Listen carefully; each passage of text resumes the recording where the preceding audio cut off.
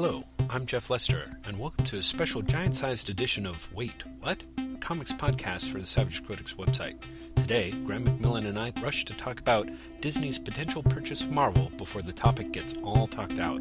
Rather than break this podcast up, we made it one giant-sized 90-plus minute installment, heavy on the speculative policy wonk. If it sounds like the sort of thing you'd rather skip, then you should probably skip it. But if you've got a lot of time to kill and want to kill it with rampant idle speculation and the word Pixar thrown about like rice at a wedding, then Tigger, you've hit the jackpot. We'll continue with future installments of Wait What, Episode 5, later in the week. And, as always, thanks for listening. Graham? Jeffrey Lester. Gramhausen McMillanville. Oh, well done. I do believe you win. Not necessarily. You should have seen the terrifying list of things I had to discard up there. But you came through and it counted, and that's what matters. And that's half the battle. Exactly. Thanks, G.I. Joe. Mm-hmm. So, your Sunday's going well, I hope? Actually, better than I expected. Knock on wood. Glad to hear it. Here. I knocked on some particle board, so hopefully that'll cover it for you. Particle board that sounds very metallic, it has to be said. Yeah, well, there was some glass and some metal items. Maybe it wasn't particle board. Maybe it was your local robot. I was trying to punch through the robot into the particle board, so same sort of idea, really. Yeah, exactly. So, you know, my not my biggest problem, but my problem that's biggest on my mind right now. Do I go to Excalibur Comics, my local comic store, which is having a 50% off all back issues sale, again today, well, after I did it on Friday and got off half of Paul Levitz's Legion of Superheroes run? Or do I fight it and then just go tomorrow? Because I know to go. That's a good question. I say go today, so that way when you realize there's something else that you need, you can go back tomorrow. It's 50% off all back issues. Oh boy, that's rough. And I mean, they have good back issues. No, I know. It's an impressive back issue store. I'm pretty So if there's anything you're really, really, really looking for, you should probably tell me and I can look for it. You know, I should really keep one of those little backlist notebooks because I have, people had them. Oh, they definitely did. As we said, I've gone for the Levitz Legion of Superheroes because that's pretty much the only run that I'm actually trying to collect. Mm-hmm. And then I realized there's 2 issues of Walt Simonson's Orion that I don't have. I should obviously get those, clearly. And then I was thinking, do I hate John Byrne enough not to even sample his run on Fourth World and New Gods? Probably not. And then I was deciding that because I've been rereading all the Spider-Man issues recently, I should really pick up Tom DeFalco and Ron Francis' Thor run. Very nice. That's interesting. The DeFalco run on Thor. I had no idea that. I mean, of course, I know he did it and did it for a while. It just never occurred to me to think about picking that up. You know. Well, I remember everyone at the time was complaining that it seemed really old school Marvel, and to be honest, kind of sounds fun, especially if I'm getting them for like 50 cents each, you know? Yeah, definitely. No, for that price, it kind of seems impossible to beat. No, I'm trying to think, a lot of stuff that I've been buying has almost been like buying the stuff that I had when I was a kid, and considering there's now a huge storage space filled with the stuff that I had when I was a kid, I got back from my parents, it's kind of hard for me to figure out like what I should be buying, really. Oh, what? Oh, I think I do know what I might want. No, I don't want that. What was it? Well, I'll tell you, I actually kind of enjoyed Jim Starlin's sort of batshit insane post-Frank Miller Batman stuff, Oh, really? Which culminated in a death in the family, but leading up to it, that whole kind of fight between the introduction of the KG Beast and the Batman versus KG Beast. I'd say I loved that. What was it called? 10 Nights of the Demon or something like that? Or really good. Yeah, exactly. I really enjoyed that stuff at the time, and part of me is kind of like, I would pick that stuff up again if it's like 50 cents. I'll see how cheap it is and if there are issues. That was, of course, when the book was temporarily renamed The New Adventures of Batman. Oh, you're right. That was New Adventures because they had sort of started off with Max Allan Collins and Jason Todd like carjacking the Batmobile, and Yes. very quickly like went from that direction over to Jim Starlin and Aparo just kind of doing a sort of faux Frank Miller batshit insane vibe. That, like I said, I love the KGB stuff, and it'd be kind of interesting to look at some of that, you know. I will see if they have it. I do know that Starlin definitely continued for a few issues after Robin died. Oh, There are like maybe 3 or 4 issues afterwards where he's still writing. Because he was writing not knowing whether they were going to vote him dead or not. It's like the vaguest, like, I am really sad, but I won't tell you why.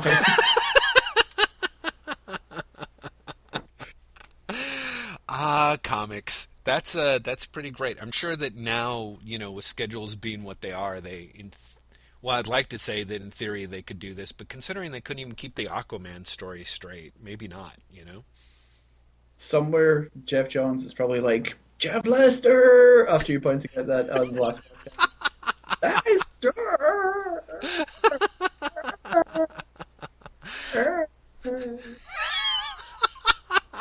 That's a very lovely...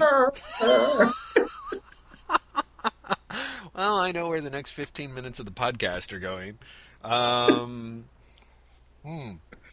So, should we jump right into the Disney Marvel discussion since we're on our times table? Yes. Let's do it. Do you want to call me back, or should we just do it here, or how are we going to do it, Jeff? No, I think let's just do it here. Like, we can sort of leave all that other wonderful stuff unless you want it edited out that you shop at Excalibur so people don't, set a trap for you or something. Like anyone would really care. Hi there, everyone. I'm in Portland and I shop at Excalibur Comics because it's 10 blocks from my house. Now you can also work out in a 20-block radius. Pretty much. Like, it's pretty exciting. I'm sure people are breaking out their, like, Google Maps and, like, creating a little area of effect. Exactly. The Graham Zone. I think we also have the title for the podcast, too, which is a shame. I'm sure it was going to be something about Marvel and Disney, but no, apparently not. So what do you think about Marvel and Disney? I mean, do you have thoughts? Because I've experienced it in like 3 different ways this week, and I've finally ended up with, I'm not sure I care. Right.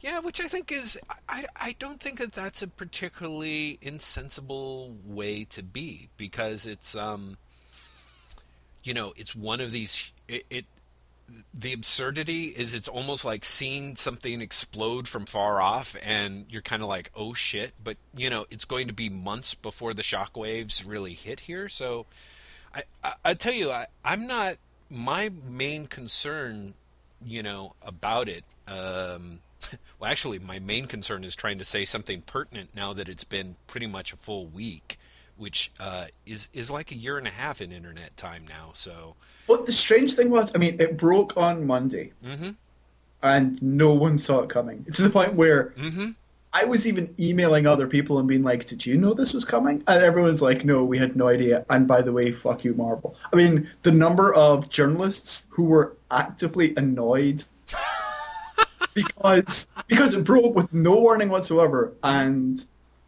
lots of people were getting pressure from their higher ups saying, "Why don't you know this?" Right. Well, I mean, and literally, I mean, I was like that. I was kind of like, "Fuck you, Marvel! Fuck you for breaking it at 6 o'clock, or rather 9 o'clock Eastern time, when I am asleep." Because like I got up an hour and a half later, and already I had so many emails being like, "Disney Bob Marvel," and the first one I saw, I thought it was a joke, and then when you get 15 of them, you're like, "Oh shit, it must be serious." Right. Yeah, no, exactly. It just seemed so unreal at the time. Completely. It was a very strange, it's like Edie and I like got up and went to the gym and came back and I turned on, actually my email. Someone had emailed me the story and I was like, holy cow, it wasn't even 8 a.m., out here. And this was already underway. And it was pretty shocking. I think that, if nothing else, that in itself is kind of a pretty sure sign to kind of underscore sort of Marvel's we don't need anybody position in the industry, which is sort of a weirdly reinforced by the Disney thing. I guess before we go too far into it, I think the two things that I should mention are, I thought that your piece in ION9 about what it meant is super useful reading, as is Hibbs's somewhat extended open letter that he ran as a tilting over at Comic Book Resources. I loved Brian's open letter. I did too, and so I think that there's a lot of other great stuff floating around on the internet. But I think for anyone who's listening to us now who sort of want to, know where I'm coming from, those are the pieces. Those and a few other things are sort of what helped shape my what I'm currently thinking, which is, I think that Disney made this decision to really nail down a big open hole in their licensing, which is, for, young boys from like 9 to 17 or whatever, the Marvel library is just going to be a great way to kind of, patch that up, because they had all the tween and teen girls, I think, but not really any way to keep a hold of the boys after, say, the age of 9 or 10. So I think that that's kind of a big deal for them. And then whether it breaks down into the movies or, the comics or the publishing, I'm not even really sure how important that is to them. I really got the sense the timing of the announcement was very much Disney wanted this to sew up, to make themselves look better to their stockholders as a way to sort of address, like, hey, this is going to be a really good thing for us and our portfolio. We're closing up the last little hole in our licensing, and now we pretty much have both sexes of kids covered from birth to about the age of 17 or 18 or so. What really I keep coming back to, well, there's a couple of things I keep coming back to, is I think this deal is great for Disney and ultimately is going to really suck for Marvel. I think it does a lot for Disney, and I don't think it does anything for Marvel. I think it turns Marvel into DC in all the worst ways. And I also think that this is going to be what Joe Quesada is going to be remembered for good or ill. And I kind of feel sorry for him because of that, because I think he's had lots of other good things. And I think that this is going to be when people remember his era as editor-in-chief, he's going to be he was the one in charge when they sold to Disney. Right. That's a good point. I mean, I think the thing that I find kind of fascinating about the transition is that, although Disney is very quick to say, like, mention like Pixar and the fact that they're super hands off with Pixar, the fact of the matter is that there's lots of stories where Disney were complete and utter assholes with companies that they bought. Here's the thing: everyone keeps talking about Pixar, and Marvel keep talking about Pixar, and it's a completely different situation. Yeah, and it's completely different because when Disney bought Pixar, Pixar's creative officer became Disney's chief creative officer. Nothing like that is happening with Marvel. Exactly. Pixar changed the corporate culture at Disney. Marvel isn't. Marvel is ultimately just going to become another Muppets. Right, which is precisely what I wanted to underscore, is when the Disney bought the Muppets, for example, they actually completely jumped in too fast and started taking, announced things that they didn't have the rights to announce, and tried to put the kibosh on projects that the Henson people already had underway, and right off the bat, Disney pretty much grabbed them and started doing exactly what it wanted without asking first.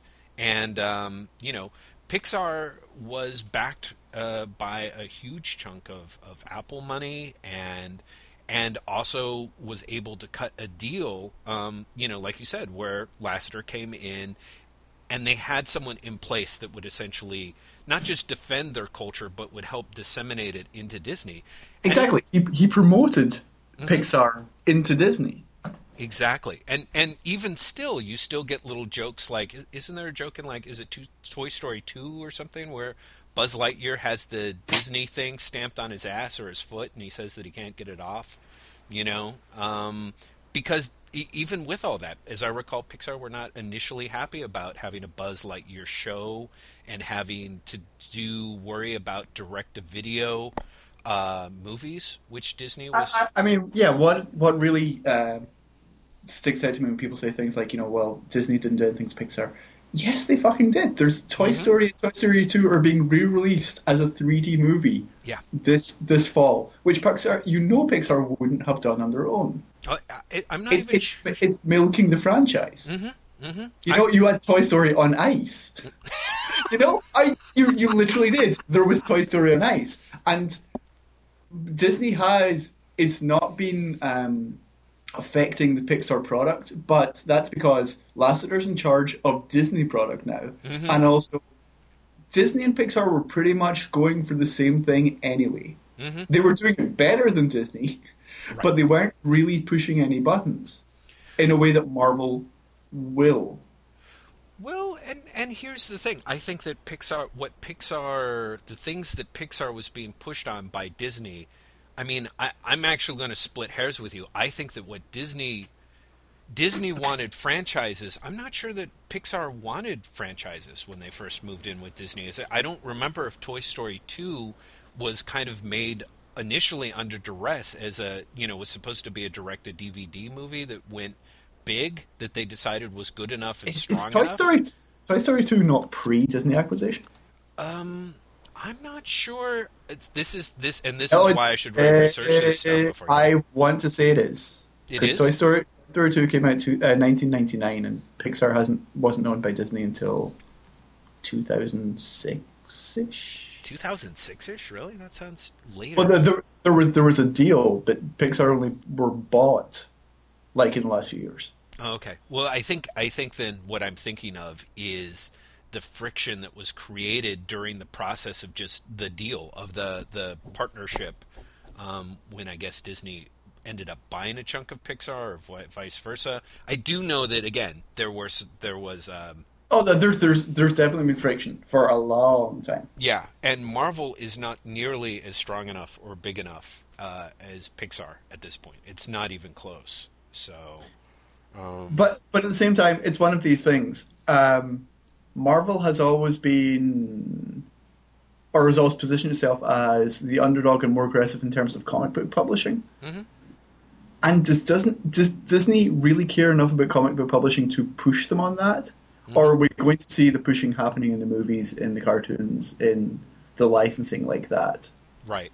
Yeah. I mean, does Disney really give that much of a shit about Marvel Comics? Yeah, I get the sense that it doesn't. I think was it Rich or Heidi who talked about the fact that Marvel had shored up purchasing a whole bunch of its earlier media properties like the Spider-Man TV show and things like that, and bringing it in under their banner right before Disney bought them.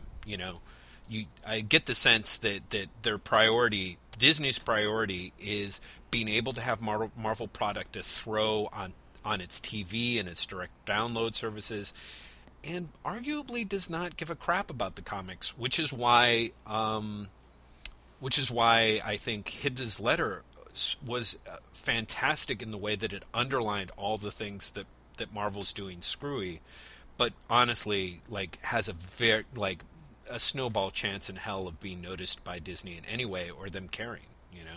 Well, what almost worries me is, does Disney care so little about comics that they're going to cut back in the comics? Has Disney bought Marvel to essentially steal the IP, and will it pull back on the comic publishing when the comic publishing begins to shrink, as it will? Because unless Marvel completely starts raping the market, then Marvel will eventually, their market share will fall. I just think it's cyclical. I think there's no way that Marvel can keep the market share they have on a permanent basis. And when the market share falls, will someone at Disney be like, just cancel a few books? Yeah. No, I mean, the thing that's really disturbing is that Marvel, in essence, I got the sense from reading Hibbs's open letter, is almost being rewarded for all of its bad behavior the last couple of years, in terms of the publishing division. The message put forth is, if you raise the prices on your books, if you ship your books, to meet your quarterly demands and flood the marketplace and not pay any attention to the effects that you're having, on the direct market, good for you. We're going to give you, billions of dollars. But that has been happening for years. That's nothing new. It's not new, but as you pointed out, it is cyclical. And unfortunately, the message at this point in the cycle seems to be a very positive form of reinforcement. I don't see where Marvel is going to look at this and not see it as a sign of like, well, hey, obviously we're doing something right. I mean, it would be great if they don't have anything to sort of prove. Like, they look great now. Now they can actually sort of ease off the accelerator and not be putting out 20 new titles every month or whatever it is. I just, unfortunately, I get the sense that they won't be doing that. And the thing that very much distresses me is I'm not sure they'll actually be treating their creative any better. It'd be great if this Marvel deal meant that the people working at Marvel, either in the offices or as creative individuals, there's the tippy top strata of creators that, have the exclusive deal that's pretty decent, but it's not necessarily groundbreaking. And there's also a lot of people underneath that. It'd be kind of nice to see people at Marvel get paid something like what Disney pays its individuals. But at the flip side of that is, did you see Rich's piece about Disney's take on intellectual property? Mm-hmm. Disney owns everything you do. Yeah.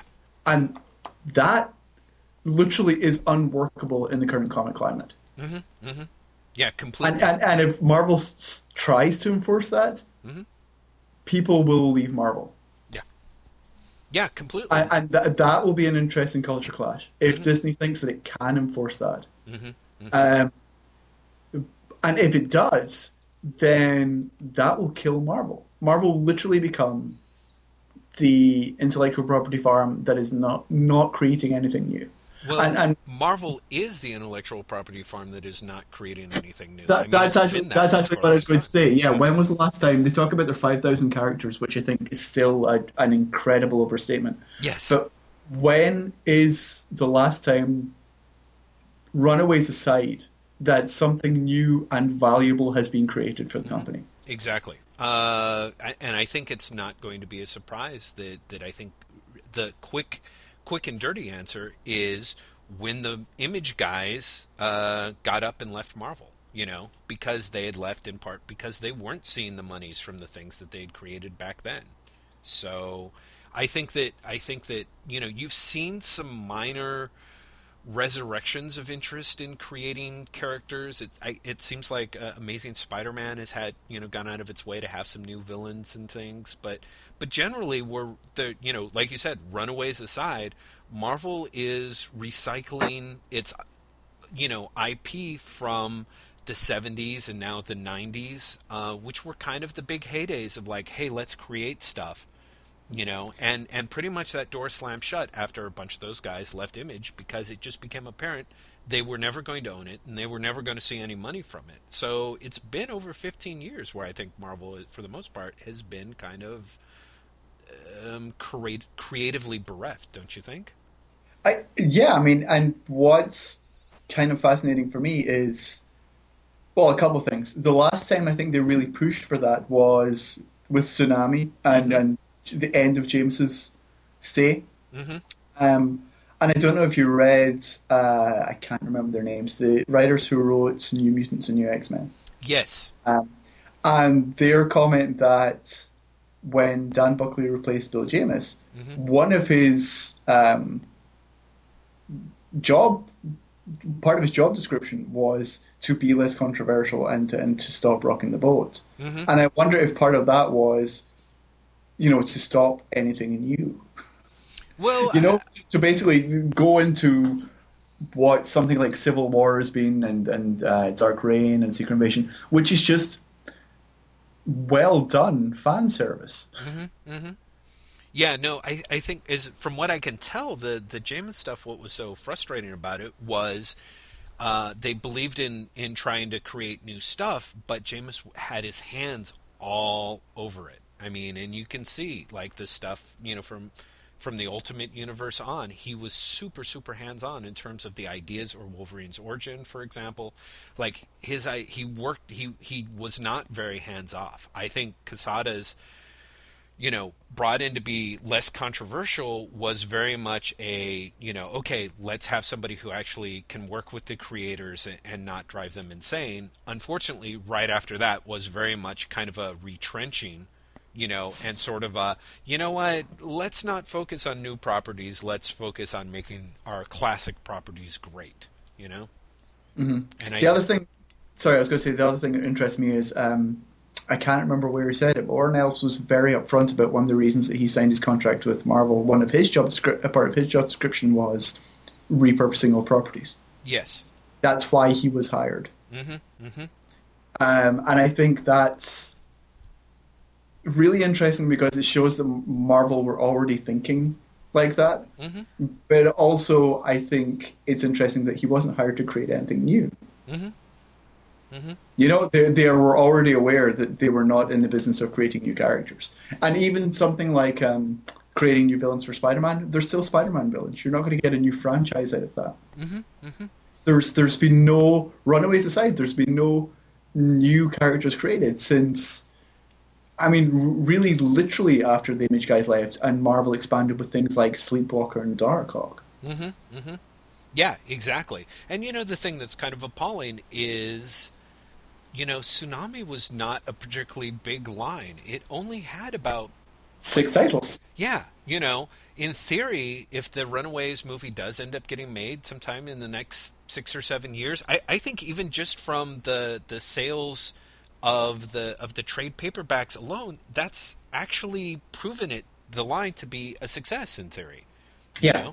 That getting creative people in and giving them a hand in part of the ownership of the property, you can see some pretty good results from that. Does Vaughn own part of Runaways? I think he does. I think the Tsunami stuff was a partial, that there's some sort of participation. I'm not sure if he technically owns it or if it was just created with like a greater eye toward a participation structure. But it's kind of funny that we're talking about this in the same week that it's pretty much been reported that Runaways is dead as a series. Oh yeah. Yeah, is that finally announced? Or the book is definitely not. We're not going to hear an announcement about the book until January, but Immonen and Pichelli are already working on an X-Men title now. I see. Yeah.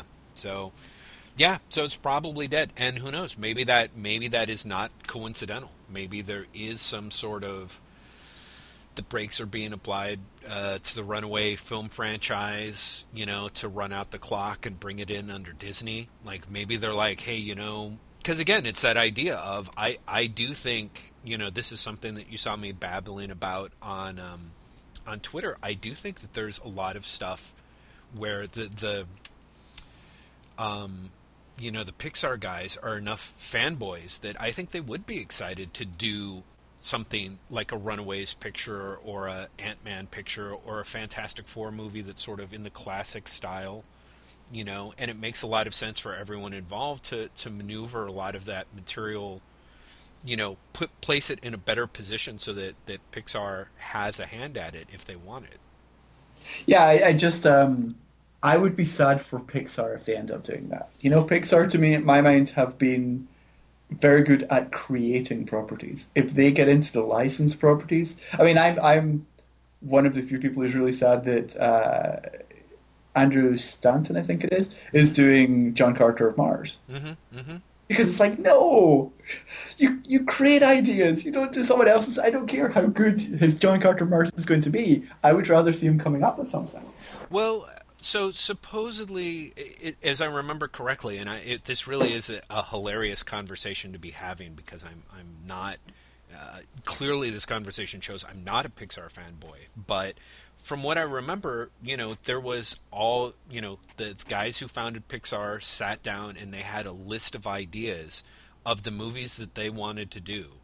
And as I recall, WALL-E was the last one on the list, and there was a lot of trepidation when WALL-E came out, before WALL-E came out, of like, this is kind of the last of the ideas that these guys had walked into Pixar with, their own ideas that they'd created during the course of their time in the industry, and they had the chance to bring them to life. How much more stuff do they really have? I mean, Pixar is sitting on an unbelievable track record for quality, which puts them under a tremendous amount of pressure as they reach the end of, sort of the founders and the guys who are super high up, as their dream projects have sort of taken place. What do they do now? And it might be that licensed properties, on the one hand, yes, it's frustrating because that's all that Hollywood has really become lately. But on the other hand, it gives them a little bit of leeway. It gives them some breathing room to try licensed properties and basically have an excuse to fail if it doesn't work out.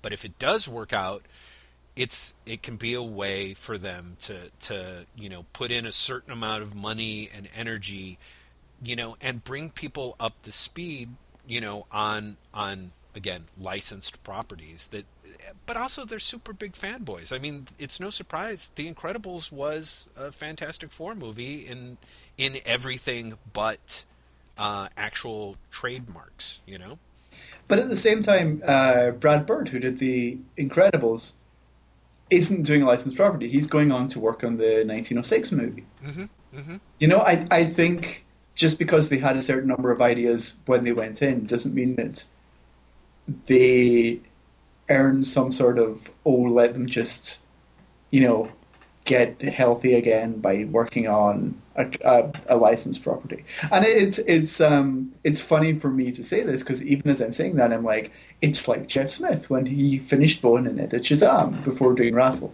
Right. But at the same time, I saw no problem with that in a way that I do with Pixar, and I'm not quite sure why. Mm-hmm. Well, I think I can understand, but I guess what I'm saying is like, okay, so you've got Pixar. It's going to continue to grow. It's got the guys at the top who are going to have the freedom to do what they want. And like you said, it's kind of surprising that they're doing stuff like John Carter of Mars, but those are things that could be super. Their passionate dream project that they've always wanted to do. And who knows, maybe a lot of these guys have stuff that they wanted to do that are Marvel properties. But even if not, they have a whole bunch of dudes that they have to bring up the next generation of directors and storytellers at Pixar. They can't rely on the same 3 or 4 directors and continue to have the company grow, I guess. So there's a certain amount of safety. There's a big safety net of working on a licensed property that's going to draw a certain amount of audience and draw a certain amount of money and, have the chance to find the next Brad Bird. Because, Brad Bird, they were incredibly lucky to get him. And they were also, the guys who ended up at Pixar had a real rough and tumble existence in Hollywood animation until they got, and formed Pixar. I think they would like to see, maybe they'll see this as a way, I don't know. It sounds so silly. I'm like, on the other hand, maybe they had no idea either. And, they were checking their email at Monday morning and they went, wow, that's really interesting. You know what I mean? Like, who knows? Maybe they don't give a crap. I feel like the thing that's so tempting about the Disney Marvel situation is it just encourages so much speculation, which is hilarious because when it happened, everyone for like 2 days was like, the world has changed, and then when you stop and think about it, you realize nothing has. Right. Licensing, first of all, is not a done deal. Mm-hmm. It's not even approved yet. Yeah, it's very far away. It might not happen. It literally might not happen. Yeah. But secondly, the licensing deals basically mean that nothing can change on any appreciable level for at least 5 years. Right. You know? And so the only thing that can really be affected is publishing. And publishing probably Disney aren't going to care about. I think everyone's worry is that publishing will become more conservative or will be shut down. Well, I do think that until the merger happens, you're not going to see any indications of that. No Oh, one's going to definitely. make noises like that's going to happen because both sides are trying to position this merger as a great move for both of them with nothing changing, right? Yeah, So, which I find both amusing and kind of, I don't know, it annoys me in a way. The, the amount of people saying nothing's going to change mhm. strikes me as both wishful thinking and both kind of patronizing the way that they keep saying it. Oh, completely, completely. Because obviously something's going to change, otherwise, what's the point in doing it? Right, right, exactly. I mean, so well, like I said, there's some very easy, obvious ways, and it would be wonderful in a moonbeams and sunshine kind of way if what changed were only the bad things, And I do appreciate in that sense the fact that Hibbs stepped in. Like I said, if nothing else, I appreciate that letter is in many ways as succinct an explanation of the things that you find Marvel doing wrong in the direct marketplace as you're going to find. And in that sense, I think it's pretty invaluable.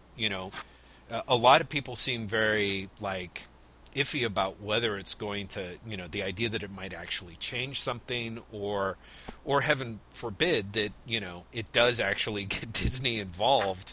I think there's a lot of people who worry that the only thing that Disney can really do by entering the direct marketplace and trying to change it is kind of crush things. But Marvel's getting was getting insanely big in the Yeah, marketplace as Marvel's it crushing was. things. Yeah, Marvel's crushing things anyway. Yeah, exactly, exactly. I mean, Marvel puts out so much product now Hmm. that it can't be accidental. Hmm. There's no way that people at Marvel are not aware of the amount of product they're putting out and also what that does. Hmm. Hmm. So I think the argument that Disney may suddenly come in and act like a bully is ridiculous because Marvel is already there. Yeah, very much so. Very much so. And in fact, we'll see the people that I know, there's a lot of people making something's got to give noises, before this was announced anyway.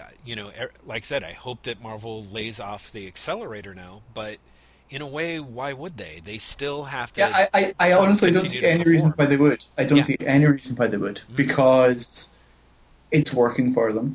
Hmm. The fan base is the fan base is a very strange thing for Marvel. I think there's got to be some level of people who are not enjoying the you really like the lists. You really like Dark Reign? Great, we're going to put out six one shots in a month, Right. and you should buy them all.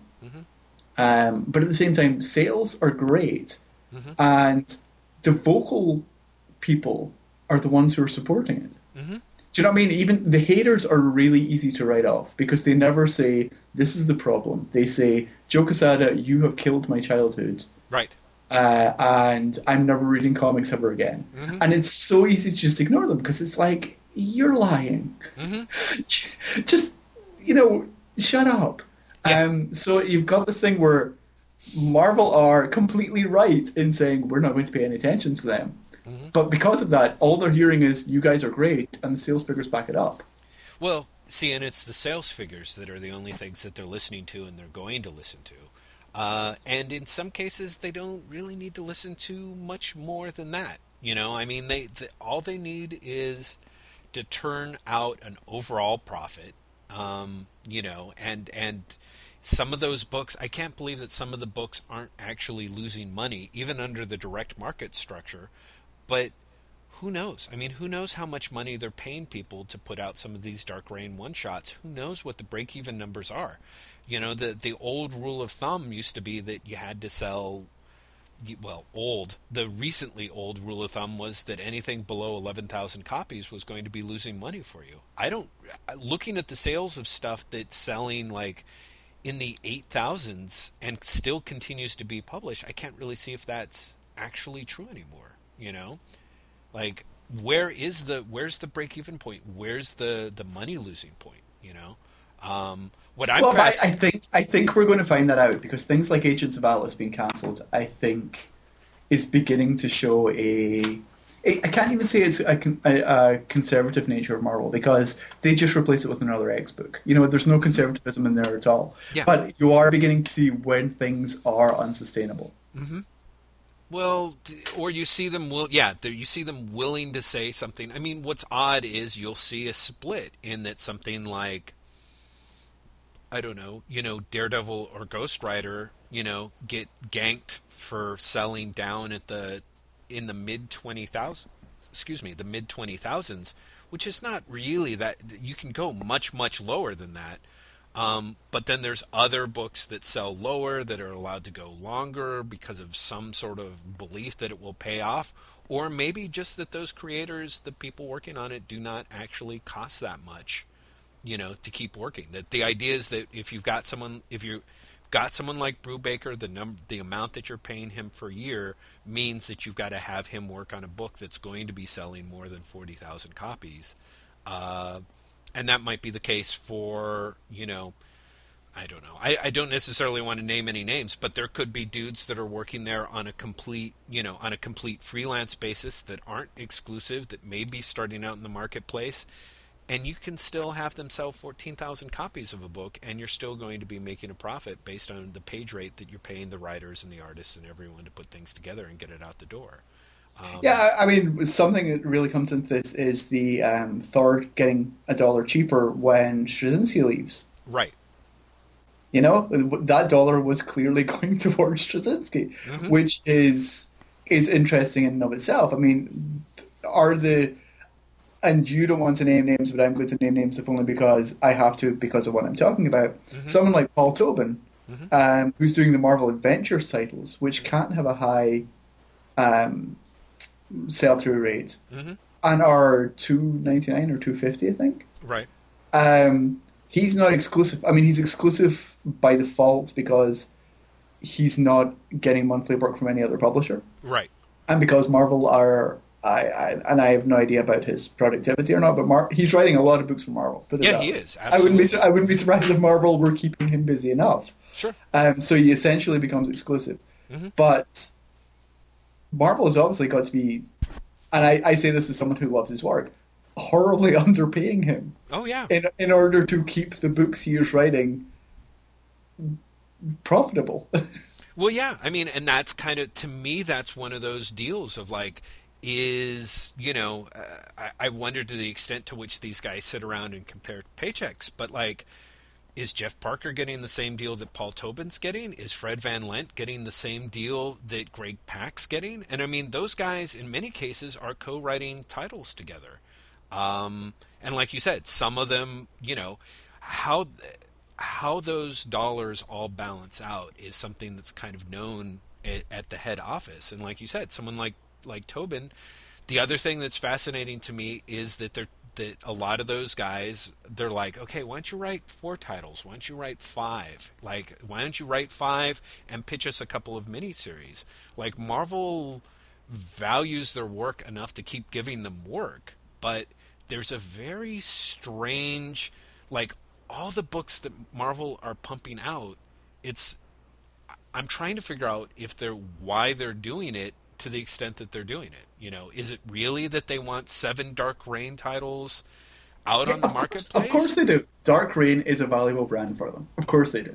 Some of Dark Reign is a valuable brand for them. No, Dark Reign as a brand is a valuable brand because of the books with the Dark Reign brand that are selling well. Don't get me wrong, you have Dark Reign Elektra, which probably is selling like shit, but that doesn't devalue the Dark Reign brand because to most people, Dark Reign means Avengers and Norman Osborn. Well, see, I personally think that what it is the brilliance of the Dark Reign brand, and maybe this is what they learned during Civil War, is you take the brand, you use it up, and then you discard it and you move on to the next brand. If it still has value, it's like when Marvel Ultimate Alliance 2 was announced as Civil War, and I don't know if it's still the Civil War game or not, if it still has that in the title anymore. But, the idea that you can then turn around and you've got a Dark Reign, you've got, in other words, instead of creating new characters or intellectual property, Marvel is sort of creating their events as their new intellectual property, I guess. Yeah, they're definitely concentrating on the brand and the expanding story, which I think is going to backfire when that story ends. It's funny because you hear interviews with Quesada or with Bendis or with other people, and they pretty much say the story never ends. You know, we can keep doing this forever, but you can't. At some point, the story has to end because otherwise the audience are going to catch on that the story is not ending. Well, but that's comic books, though, Graham. I mean, no, but how is the story you have to, in the Marvel find some universe? level of closure and some return to the status quo. Do you not think? No, it depends on what you mean by a status quo. I mean, it's not that I'm paying attention to the Dark Reign shit, so I have no idea. But I assume, for example, there aren't Skrulls still running around for the most part, right? So the Secret Invasion thing is closed. The Civil War event has closed. Like, you've got the Dark Reign stuff, but I mean, like, even if you just slap it as a storyline of like, this is what's happening, I mean, it's not like Norman Osborn is, you know, essentially running the country, and you still have to worry about invading Skrulls, and you have to worry about Hulk invading. You know, it's kind of what they're thinking. I feel like what they're thinking is like, once the Marvel Universe becomes its own character, you know, it's just a character like Spider-Man or Thor. You just continue to drag it out as long as possible. Now, will Norman Osborn, like, quote unquote, get his? Yeah, kind of. Like, something will happen, Dark Reign will, but what they'll do is they'll have some new twist that they've got figured out around the corner, where it's like, I don't know, you know, the guy who replaces him is Loki, and then you bring in the big Thor Asgard US war, or, you know, it's just, I think they can keep doing it. I think you have to return the characters to, if not their original state, then their recognizable state. I think that you can't genuinely have Tony Stark as a retard forever. You can't have Steve Rogers dead forever. You can't have Norman Osborn in charge of the Marvel Universe, or, for that matter, some bastard in charge of the Marvel Universe forever.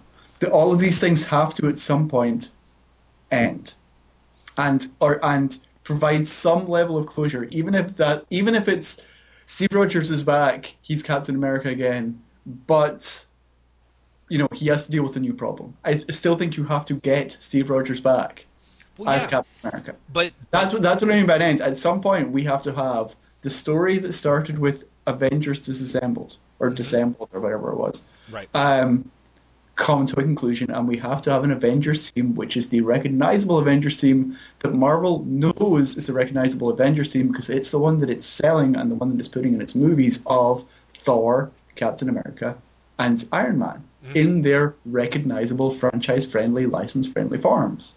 That's what I mean. Like, the stories can continue and always will. That's fine. But at some point, you have to hit something resembling a reset button.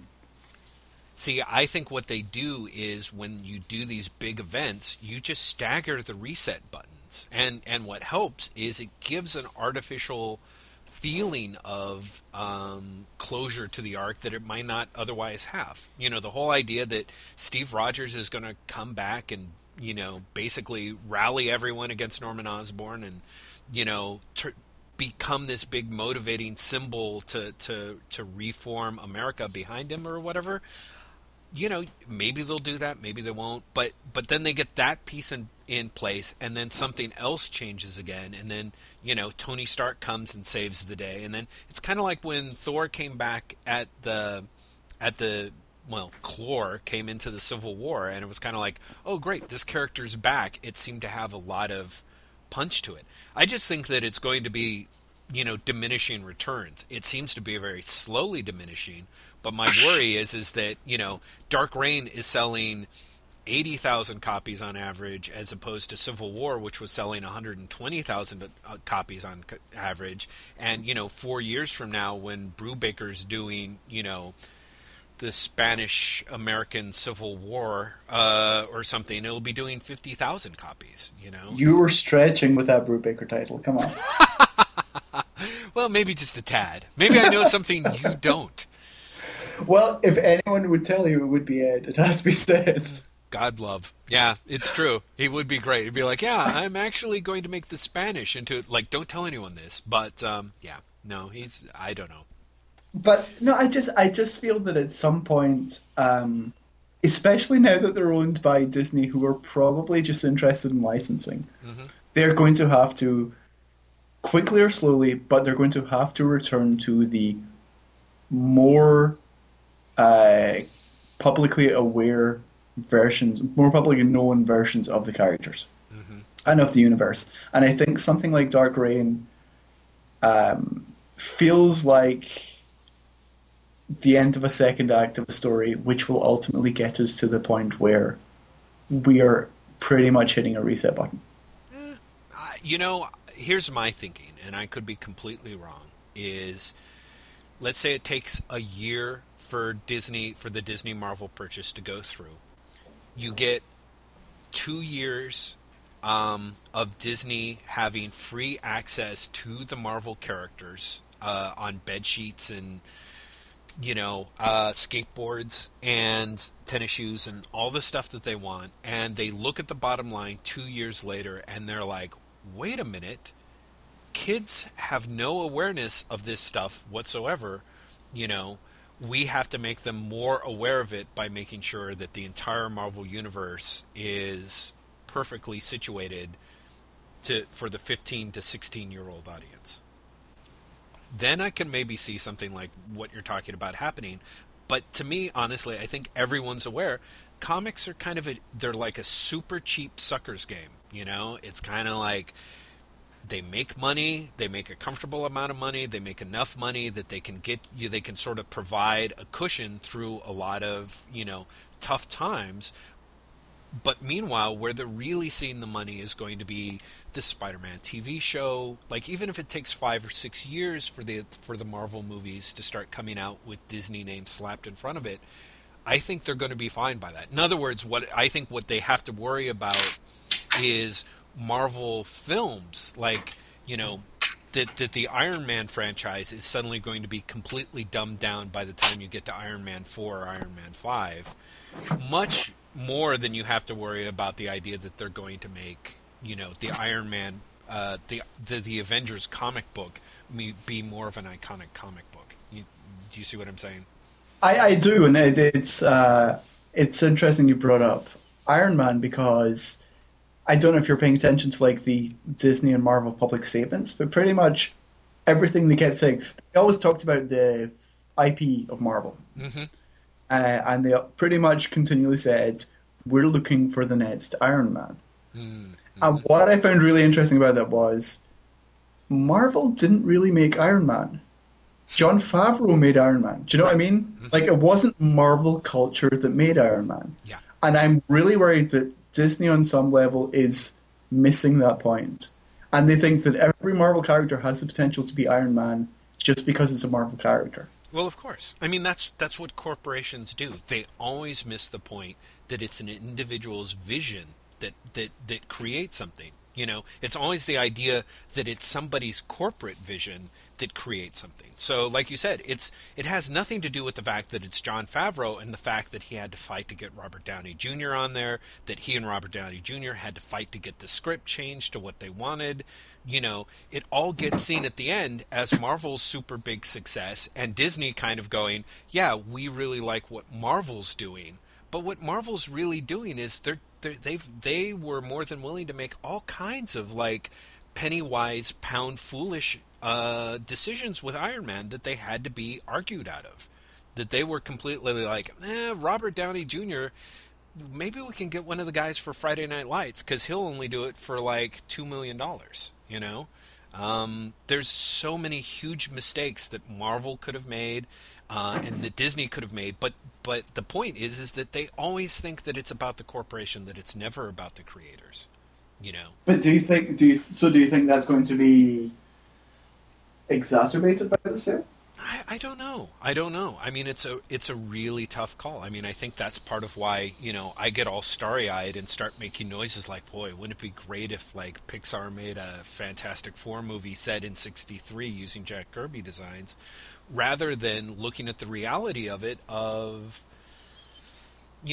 Marvel's strength has always been the characters that creative people grew up with and wanted to create for, and so you get guys, someone like Brubaker grew up loving Marvel's characters. There's a lot of us that did, and so I think consequently those characters, because they still have a hold on us, you have a better chance of very creative people coming in and working on them. And whether that's Disney, whether that's Marvel, I don't necessarily think that's going to change. The only thing that's going to change is the idea of how much do the creative people like end up being helped or being hurt by the corporate culture that's in place. I think that in some cases, DC and Warner is a really good thing to sort of look at by contrast. DC has been owned by Warner for a long time, and they've had a horrible, horrible job getting properties made, apart from Batman. And I think they're going to for quite some time because, ultimately, a huge studio like Warner Brothers has tons of different production teams. And I honestly believe those production teams will happily slit each other's throat to stop one production from getting underway. I mean, a classic example is if you look at the Superman movie that we eventually got with Brandon Routh, and you look at everything that led up to it, it's like, I honestly believe that it's this 10-year fascinating backstory of Machiavellian corporate espionage where scripts are leaked, projects are announced, suddenly projects are like killed because someone else, it's like Superman versus Batman kills off the J.J. Abrams script, but then Superman versus Batman gets killed off by a new Batman movie, but then, you can't even get a character as interest-free as Green Arrow being made because the stakes are so high for any individual Warner Brothers team to succeed with the property. You know what I'm saying? I worry that Disney is going to have a potential situation on its hands where you get the Marvel characters and suddenly you have everybody under one tent cutting each other's, slicing off each other's Achilles tendons with like rusty razor blades so that they get the chance to make the Thor movie, as opposed to having that lovely little kind of, you've got Marvel films and then they work closely with individual companies to put out a product that they feel is kind of close. So once it's at Fox with a certain production team in place, you don't have a situation where all the other teams at Fox have a shot at it if that project dies. Whereas, Warner Brothers, it's kind of the idea of like, well, if John Peters' people can't make this movie, well, maybe Joel Silver's people get a shot at it, and therefore it's in Joel Silver's people's best interest to leak a Superman script on the internet, for example. Not that you're saying anything that's legally actionable, of course. Yeah, exactly. I would actually love the idea that I then get sued by Joel Silver. That really would be like a perfect roundabout kind of way, It's like, I mean, obviously, if he doesn't. But the plus side, he couldn't do that because that would then prove your point. Yeah, that is true. You can't say, well, I didn't do that, but fuck you. I think considering Joel Silver did not give a shit what Alan Moore said about him, I cannot believe that he would care even two shits about what I was saying right now, even if what I was saying wasn't couched in the fact that clearly I know very, very little. So, I don't know. Do you think that the creative people, that Disney and Marvel, that this deal could end up hampering, I guess, the attractiveness of creators working at or working with Marvel properties? I'm not even sure there's going to be that much crossover, to be perfectly honest. Mm-hmm. I don't think you're going to see... I mean, you may see Pixar people working at Marvel Studios, but I don't think we're ever really going to see a Pixar Marvel cross production. I don't think we'll ever see a Disney Animation Marvel cross production. Right. What I'd like to see is, and I say this with no malice towards Craig Kyle or anyone at Marvel Animation, I'd like to see Marvel Animation brought into either Pixar or Disney Animation, because I don't see there being any reason for it to exist now. But I don't think it's going to be a case where there's going to be a lot of crossover. I think that for the most part, as long as Disney gets the money, they will be happy to leave everything as is. I don't think it'll be like Warner's, where it's, you know, which producer at Warner's is going to fight about DC, because there's no DC movies. You know, there's no DC studio, whereas there is a Marvel studio. And I think Kevin Feige is smart enough to be territorial about that. Well, so I think any crossover will be the talent going to Marvel Studio as opposed to Marvel Studios ceasing to exist and the Marvel movies being made by other Disney studios. But do you think... I don't think that the DC would let its talent go to Marvel Studios without that talent still being controlled by Disney, do you? No, but Marvel Studios is going to be controlled by Disney as well. Okay. I mean, for example, John Carter of Mars, like we're talking about Pixar before, isn't a Pixar movie. It's a Disney movie. Right. As is the 1906. In fact, no, that's not true. 1906 may be Pixar. But they're made by other Disney companies. Right. And I think it'll be a similar thing. Well, see, that's sort of the direction that I sort of see things going, is that somebody like, the guys at Marvel Animation having a shot to move up and out, sort of up the Disney ladder, potentially, whether or not that's something that they actually want. More than the idea that you're getting, the Pixar people coming to Marvel. I think you're going to get the Marvel people going to Pixar, essentially.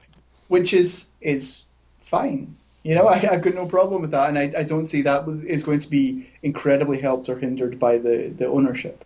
I think if people wanted to jump ship, then they would still be able to jump ship. I guess not true. I guess it'll be slightly easier now that they're all under the same corporate umbrella. But I don't think it will be a massive shift. I don't think we're all of a sudden going to see people just willy-nilly going between all the companies. But a lot of the thing about this is I'm still not entirely sure what Disney has bought and also what it thinks it's bought. Well, like I said, I think that what it thinks that it's bought is licensing that is going to help shore itself up with 9 to 18-year-old boys. Whether or not that's true or not. They don't have a lot of that licensing right now. They get the money from the existing deals, but they don't really get the product, and they won't for a long time unless you're talking minor characters.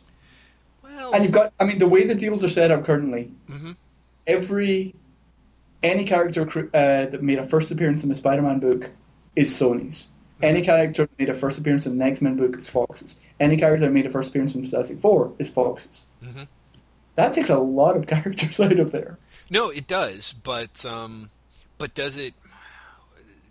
Isn't that for the projects that are rolling forward? Like, can't Disney turn around and essentially start putting on MTV's Spider-Man show, or Spider-Man and His Amazing Friends, or the old Fantastic Four cartoons? Well, yeah, it's all, that's the way it was described to me by someone at Marvel, who I will not name, is that for Marvel movies, that's the way it works.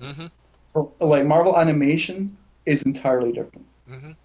Obviously, publishing is publishing, right? But for the movies, that's the way it works. Right. And movies generally affect live-action TV deals. But for animation, it's different, which is how you get the Hulk versus Wolverine movie and stuff like that. Right. So, I mean, if you have all that stuff, and suddenly Disney has a bunch of that stuff that it can show on the Disney Channel or whatever aspect of the Disney Channel is for young boys, now that Power Rangers isn't doing it for them.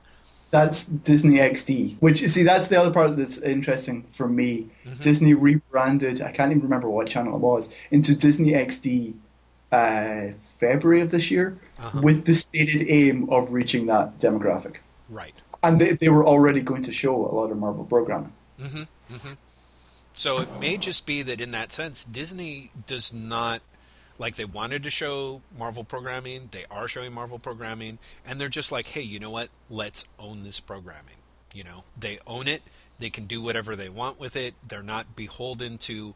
It gives them a certain amount of flexibility in the idea of if you cut a deal, with Marvel Animation to show Marvel animated shows on that channel, and 6 months in, 4 months in, it's not working, pulling those programs and up while having been forced to uphold the contracts is somewhat problematic.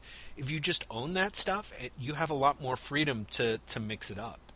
I'm assuming, and therefore, like we all act like that's not anything, that's small potatoes compared to the movies, and maybe it is, but that is a huge chunk of how Disney has made its nut over the last couple of years. Once you once you shore up that audience, then you can begin the process of creating new content for it that you own, and then something like High School Musical comes out of Disney's television, after it had carefully built in other words, you build the destination for the age group, and then once the age group is there, you can start creating your own original properties there that hopefully will explode huge. you know So Disney, may be in the first stages of building its channel for that demographic.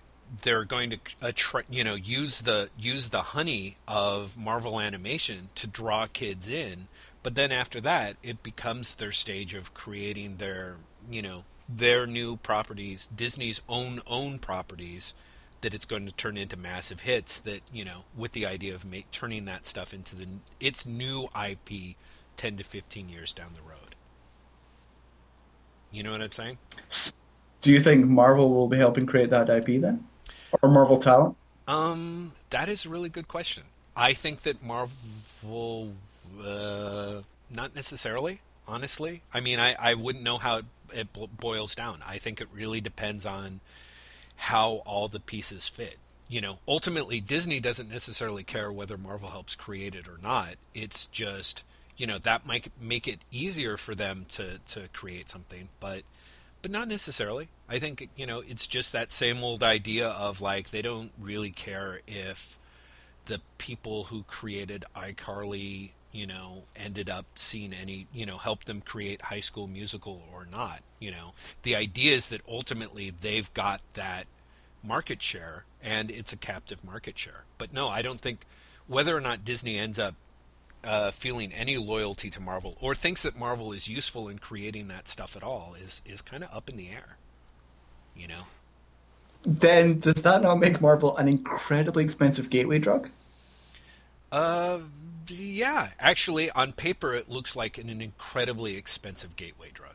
But I don't necessarily think that it actually will prove to be all that expensive in the long run. I think, of course, as time goes on, it looks like a huge chunk of money to throw at one thing, but dressed up, behind all the shadows and fog is the idea that it keeps growing and growing and growing. Because 10 years down the line, 15 years down the line, it's going to be a great deal for Disney, because the Spider-Man properties, you can only shovel so much money for so long, before it collapses. Even so, like Sony's spending so much money now to get another Spider-Man movie out of Raimi and Tobey Maguire, and people who clearly don't want to be there. And at some point, it's just going to be diminishing returns for them. Maybe they'll try to reboot the franchise, and then they're going to have trouble putting everything in place, and then Disney's going to get the ball back. I think in terms of a combination of short game and long game, buying Marvel's great, because by the time you've got the kids, you've got all the deals in place for your gateway drug, maybe at that point you actually get the movies back at that point. And when you've got the X-Men and you've got the chance at rebooting that movie franchise as a Disney movie 10 years down the road, I don't know. It looks pretty good to me. Even if it's not 5,000 characters, even if it's more like 50 characters, I think they've got a pretty good shot. How many viable characters do you think have Disney really bought? I know. Isn't that the question? I'm kind of shocked that maybe I just haven't seen it yet, that nobody's actually sat down and put together a list of how many viable characters there actually are. I don't know. What's your guess? I'm going to say, at a conservative estimate, at a crazy estimate, I'm going to say 80 characters. Really? I was going to be much higher. I would be much higher than that. Really? How high? I would say they've definitely got around 200. Yeah, maybe. But as we said, and by viable, I'm including things like Blade. Blade may not have made them an awful lot of money, but it made them 3 movies and a TV show. Blade made them an absurd amount of money. I mean, and that's kind of the deal. For Blade. Mm-hmm. Not even for Blade. I mean, it depends on what you consider. Did it make like $90 million? No, but I mean, $900 million. No, but that's what I mean. Like, if they're looking for an Iron Man, for example, I think they're not going to have many of those. Yeah. But you got a Blade, which really does show that characters who in comics are never going to be a success, right, can play outside the market. What I think is really going to hold Marvel back is Marvel's all superheroes. Mm-hmm. At best, Marvel is superheroes and science fiction. But when the superhero bubble bursts, and it has to, they are fucked. Well, I think that I'll go one step farther. I think actually Marvel has superheroes, and because of its early expansion in the 70s, it has horror/exploitation. And that's actually pretty successful stuff. That's kind of where Blade comes from. Is that expansion. No, I mean, Blade comes out of a horror book. And so, that kind of stuff of like Ghost Rider is kind of Man-Thing. Like, it's interesting that a lot of those characters from the 70s are the characters that ended up being made into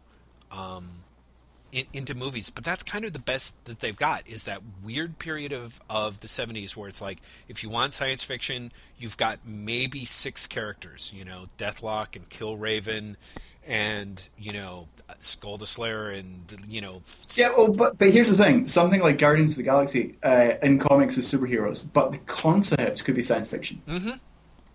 Exactly. You can strip the superheroism out of it, and you've got like a somewhat decent licensed property that you can turn into a movie concept. I'm looking forward to the Seeker 3000 TV show in that case. Yeah, I mean, why not? Why wouldn't they? I mean, that's the amazing thing is that because Blade ended up being a huge hit, like right at the birth, before there really was a Marvel Studios, really, it kind of gave you this idea of like, you can do just about anything, so to speak. Oh yeah, that's the thing. Like, I think without Blade, a lot of people may have been thinking this was a much worse deal for Disney than it really was. But I honestly can't help feel that when the superhero bubble bursts, Marvel in general is going to feel a bit lost. But they run the risk of getting lost within Disney. Right. Yeah. No, I think the thing that to me is really interesting is that at some point they're going to be like, okay, what do you have that's an entry point, for kids that's like Harry Potter? Like, in other words, Marvel has Runaways that it can sort of play as sort of a hybrid that's going to be able to appeal to young audiences, to that Harry Potter demographic that looks very sexy currently. But, Marvel doesn't really have anything that looks like Twilight. Even when you factor in the Marvel licenses, no one's creating the sparkly, kissy vampire books at Marvel, because, again, there's no incentive to create new intellectual properties there. It does make me wonder what's going to happen. Maybe not so much, when the superhero thing dies and they fall back on on the fantasy properties and the horror properties, the weird hybrid stuff, and then maybe they move back to superheroes. Like, what's going to happen when the kids who grew up reading Harry Potter 20 years from now are parents and are trying to steer their kids towards something, you know? At which Spider-Man was just like 4 or 5 films that they remember kind of fondly, but that's kind of about it. You know what I mean? Well, at the same time, I mean, is that not just when you reboot Harry Potter? Yeah, I guess it is. I guess it is. Well, yeah, which, I don't know. And maybe at that point, does Disney have Harry Potter? That shows you how out of it I am. Right. Warner's have Harry Potter. Yeah, so I don't know, you know? I just think that there's going to be a lot of goofiness way down the road, like all this stuff that's in place with Disney and Marvel. You know, I think for old coots like us, the thing that's great is that this may be the sort of thing that makes sure that Marvel sort of lives longer, I guess. Helps guarantee that Spider-Man and the Fantastic Four and stuff like that will live as long as Superman and Batman have, and maybe will actually be relevant for the next generation, you know. But I kind of worry, like when you've already reached the point where Deadpool is creating his own franchise, you know, they're talking about that as a film franchise. That's pretty much kind of right at the edge of where Marvel's original properties drop off. There's not a lot past 94, 95.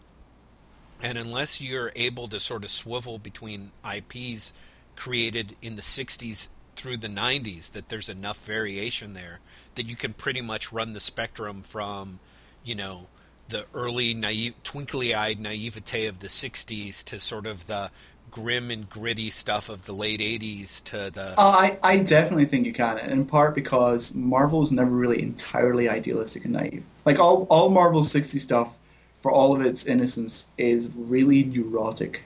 Oh, yeah, absolutely. You know, I definitely think you can play darkness in there if you wanted to. Yeah, absolutely. I mean, I think that it'll be interesting to see. I think that might be the closest thing Marvel has to an Achilles heel. Well, maybe not. You know, they turn around and just, you know, scrape out the gritty neurosis stuff, and then you get something like Marvel Superhero Squad, you know, and you've still got the brightly colored costumes. So I don't know. Maybe it'll never be a problem. These properties will create and recreate themselves over and over again for each new audience, and there's enough of them that it'll never be a problem. It's not like they're just buying 10 characters.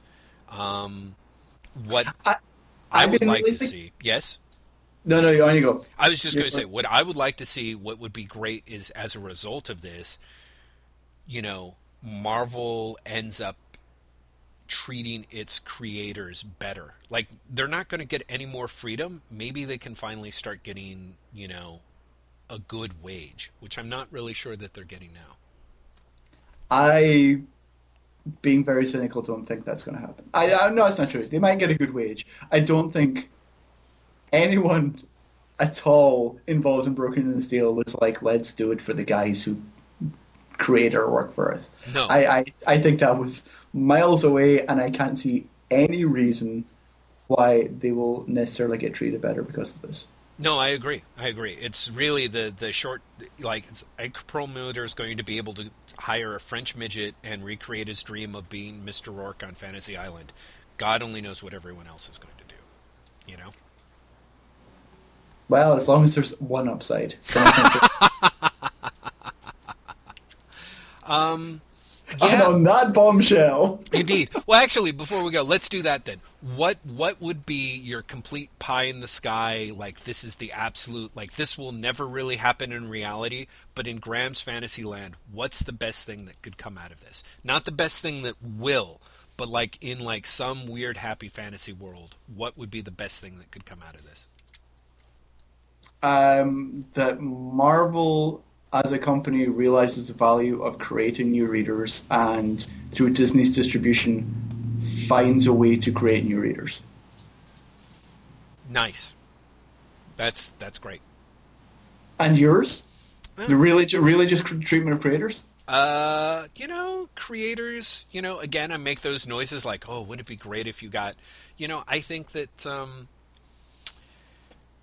get the pants off of Howard the Duck. No, I don't know. I think that Howard the Duck is, God bless it. I don't think as much as other people seem to keep taking a try at it, that aren't Steve Gerber, I think it'd be kind of nice if Howard the Duck was just kind of left alone. And my worry is that Howard the Duck will never, omnibus aside, 6 or 7 years down the road, Disney, even if it's being super off with Marvel and publishing, that somebody will be like, let's not keep this Howard the Duck stuff in print because it's just too loaded. That's not the best case scenario. I think the best case scenario. Well, way to go with your best case scenario. I know. My best scenario is they're going to be censored, and all the dangerous stuff is going to end up out of print. Yeah, exactly. My worst case scenario, the world will end. Exactly. Disney gets a hold of a nuclear bomb that was built by Roy Thomas, Jerry Conway, and John Romita for the Marvel Bullpen back in 1973. There's a movie I want to see. I think to me what would be great would be a best case scenario of there being an easier synergy between younger kids, I suppose, and comic books. So like you said, that there's a marketplace where kids sort of are led from reading, seeing Marvel cartoons to reading Marvel comic books. I think it wouldn't be such a bad thing if, like, just as the Disney Adventures has been, on the racks in supermarkets in digest form, that you get some version of Marvel Adventures that's like that. The irony being, of course, Disney Adventures was cancelled like 2 months ago. Yeah, exactly. So, but it lived for a long, long time. I would like to believe that it can come back. Maybe it never will. I think it would be great if Marvel ended up treating the people that work at Marvel more like they're working at a real company and not some sort of like, hey, we're doing it for the kid. It's like, hey, you're working at Marvel and these characters, you can't work on them anywhere else. And besides, we don't have any money anyway kind of aspect. They're going to have to acknowledge that Marvel's going to have to acknowledge the fact of, okay, we have lots of money. You should be able to have some of it because you work here. I don't think that'll ever happen. That never seems to happen. But that would be my best case scenario. Yes? The reason I don't think that's going to happen is because Marvel's not been cash poor for a while. Exactly. And that's not happened yet. Mm-hmm. So why would that happen now? I don't know. I was trying to come up with the best case, an actual happy scenario that didn't involve Howard the Duck being like, banned from libraries for the rest of my natural life. So this was my happy place, was the idea that, like, maybe these people would be treated well. But you're right, they never do. You're still going to have people, like working or interning at Marvel that, probably have to, like, hold down, like, some separate gig to get by or, have to hustle, because the idea being that unless you're an editor at Marvel or an editor-in-chief at Marvel, there's all sorts of strata of people who are kind of like, well, as long as I commute in 4 hours, I can actually live somewhat comfortably. I don't know. Is that viably a case? I don't know. Okay, so here's my question. What's your worst case scenario from this? Apart from the nuclear bomb built in the 70s by the Marvel Bullpen being exploded but it really is your worst case scenario that that there is going to be censorship? Not conscious censorship, but I guess my worst case scenario is that sooner or later Disney, because Disney is a publicly owned and traded company that is even larger than Marvel is.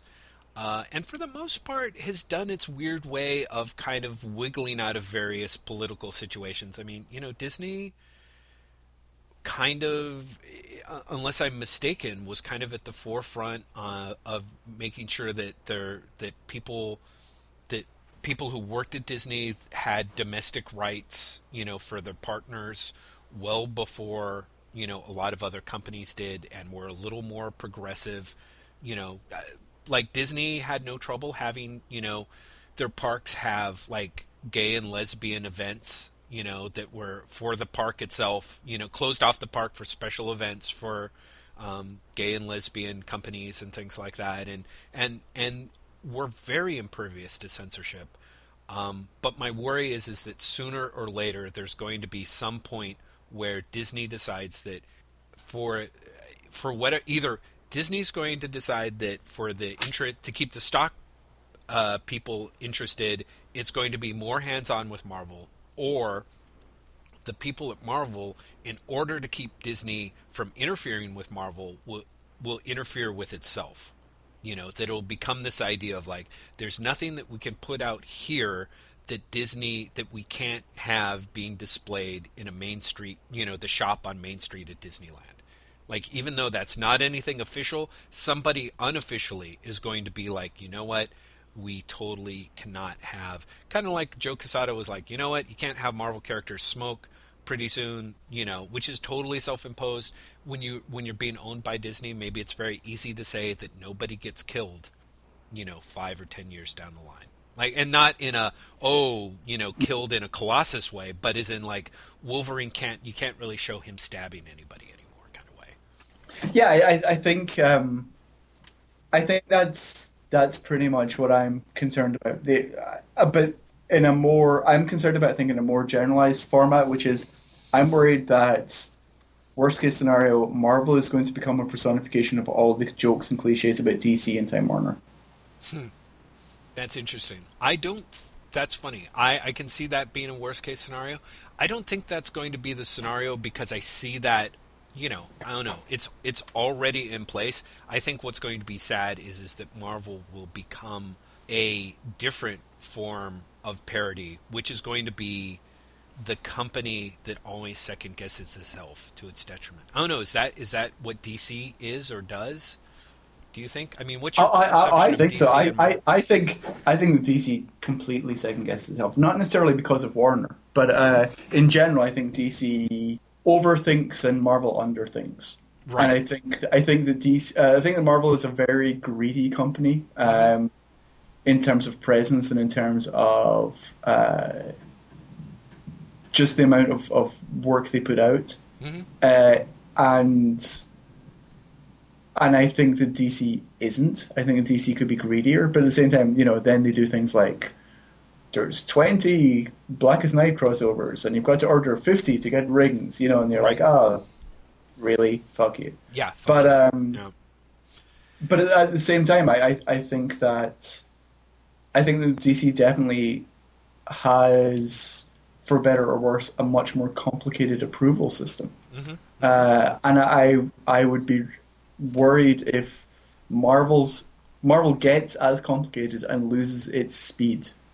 I think I could see it sort of being kind of the opposite, that Marvel becomes greedier and learns to and underthinks even more. Because if you think about it, they've got no worries about wiping out the marketplace in a way. I don't. They don't want to wipe out the marketplace. They just want to literally own the marketplace. Well, see, exactly.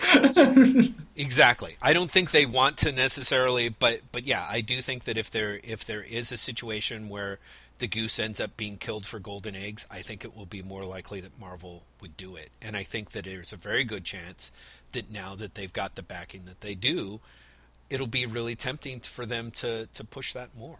But well, I still am very curious as to whether Marvel's going to stay with Diamond. Right. That's the sort of to me. If this turns into Heroes World 2, then I would be fascinated and horrified. Well, I'd be horrified mostly because no one learned from the first one, but at the same, I really think that it will be. I think it's a possibility. I think it's a possibility that Disney and Marvel are going to think we can do better with our own distribution. Well, they certainly are going to think that with the book distribution. I think that that's pretty much fait accompli. And Hibbs, I think he talks about that in the letter. Diamond opened up a huge warehouse processing facility for handling all sorts of stuff. I'm sure that a certain amount of that was thinking that it was going to be Marvel trade paperbacks. Like, Marvel is pretty inconsistent with its book publishing program, but it does make money with it, you know, and Diamond was probably counting on being able to make more of that money with it, you know. I don't think that it's any sort of crucial. Yeah, and it would be. Yes. Oh, sorry, it went silent in the middle of you saying something. I thought that we'd lost each other. I do think that Disney, because Disney has its own book distribution deal, that's where Marvel's going to go. Exactly. But I'm wondering if that's going to affect the periodicals as well. Right.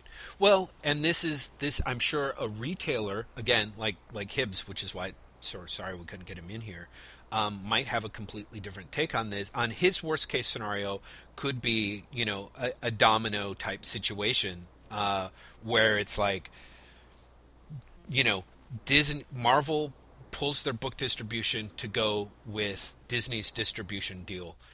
Diamond had over-leveraged itself with its new warehouse property and has kind of been in the weeds generally anyway, and is suddenly overextended and does not have the income, the revenue being counted on from the Marvel book deal monies. It starts to go under. DC pulls the option to buy Diamond to keep Diamond from going under. Marvel then decides to pull out of Diamond distribution because DC has then bought it. You know, I mean, that's a pretty ugly, you know, set of chain reactions that could happen. It seems very unlikely that Diamond makes enough money off of Marvel's book distribution that's going to kill it. But you can see a situation where, depending on how over leveraged some of the players are, something like that could happen and change things very, very quickly in a very short amount of time. You know, and in that case, you don't even really need, like, Marvel decides to do a Heroes World situation. It's just suddenly a thing of, like, Marvel feels like it has to pull out because DC's bought Diamond, because Diamond is in the process of crumbling because Marvel ends up pulling in with DC's book distribution.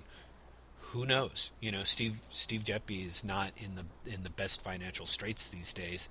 We're assuming that Diamond is in better, but you know. So basically, we're back to the end of the world. Yeah, I'm a very big fan of these scenarios, Graham. As you can tell, I just sort of sit around with little charts and, like, what if the polar ice caps melt and then Howard the Duck goes out of print and then can't come back into print because everyone's underwater? Yeah, I don't know. Isn't that the plot of 2012? Is it? Oh, my.